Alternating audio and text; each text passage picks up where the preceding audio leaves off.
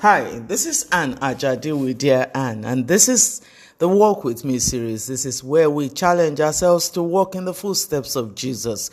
We remind ourselves that we are the epistles that many people will see. So we compose ourselves, we act, we live our lives knowing that people are watching. This is December. And we've been talking about what is it about Christmas. And we did say that we would look at it from the account of Luke, the physician in the Bible. He's the one who details the story of Christmas for us. And today I want to speak to anybody out there who's had to wait for anything. And you've wondered, maybe served in the work, in the vineyard, served for a long time, did all you know to do, you're a good person, and yet this one thing that you really want the most eludes you. Just think that God may have an agenda. Let's look at the book of Luke, chapter 1. And I would read from the New Living Translation. Many people have set out to write accounts about the events that have been fulfilled among us. They use the eyewitness reports circulating among us from the early disciples. Having carefully investigated everything from the beginning, I also have decided to write an accurate account for you, most honorable Theophilus, so you can be certain of the truth of everything you were taught. And it titles the next paragraph, The Birth of John the Baptist, foretold.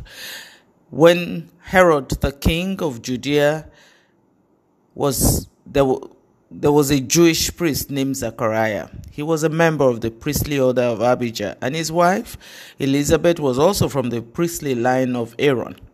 Zechariah and Elizabeth were righteous in God's eyes, careful to obey all of the Lord's commandments and regulations. They had no children because Elizabeth was unable to conceive, and they were both very old. One day, Zechariah was serving God in the temple, for his order was on duty that week. As was the custom of the priest, he was chosen by Lord to enter the sanctuary of the Lord and burn incense. While the incense was being burned, a great crowd stood outside praying.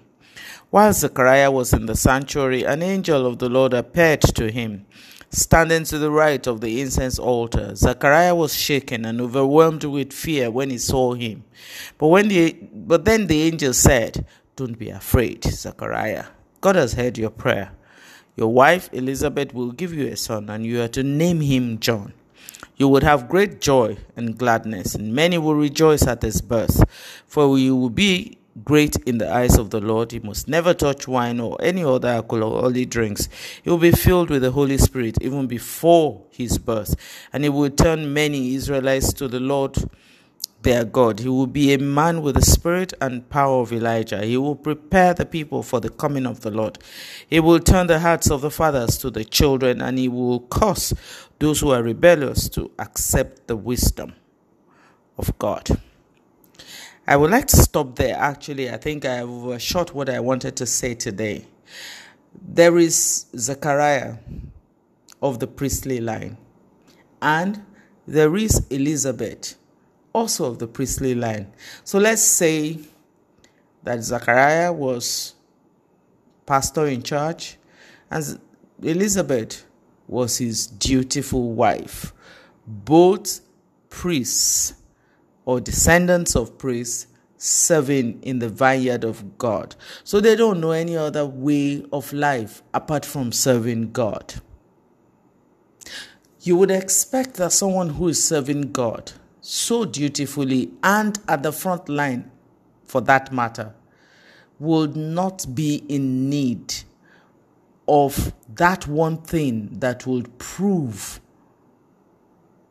that they had God's approval. Because you know that to have children in that culture is proof that God approves of you. Because the word says that children are the heritage of God. So how is it that you're serving God and you don't have that one thing that proves that God approves of you. The Bible did not tell us that they complained. It didn't. We only know that they had been waiting for a long while because they were both old.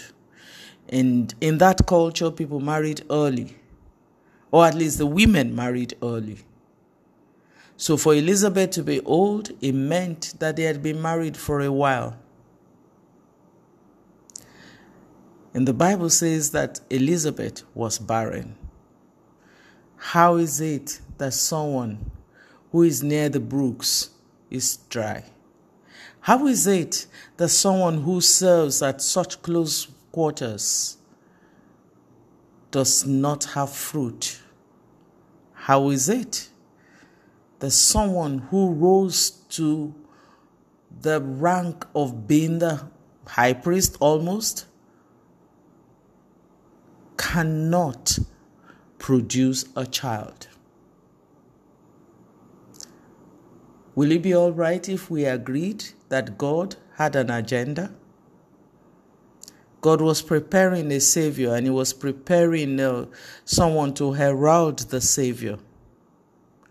And if God wanted to send something so sensitive, who do you think He will send?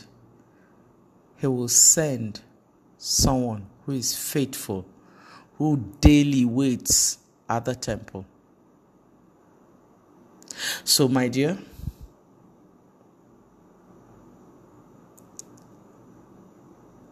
have you had to wait for anything that you know that you are qualified for?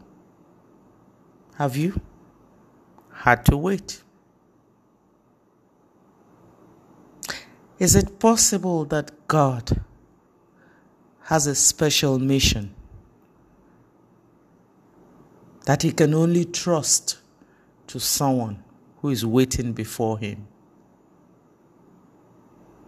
It's just a food for thought.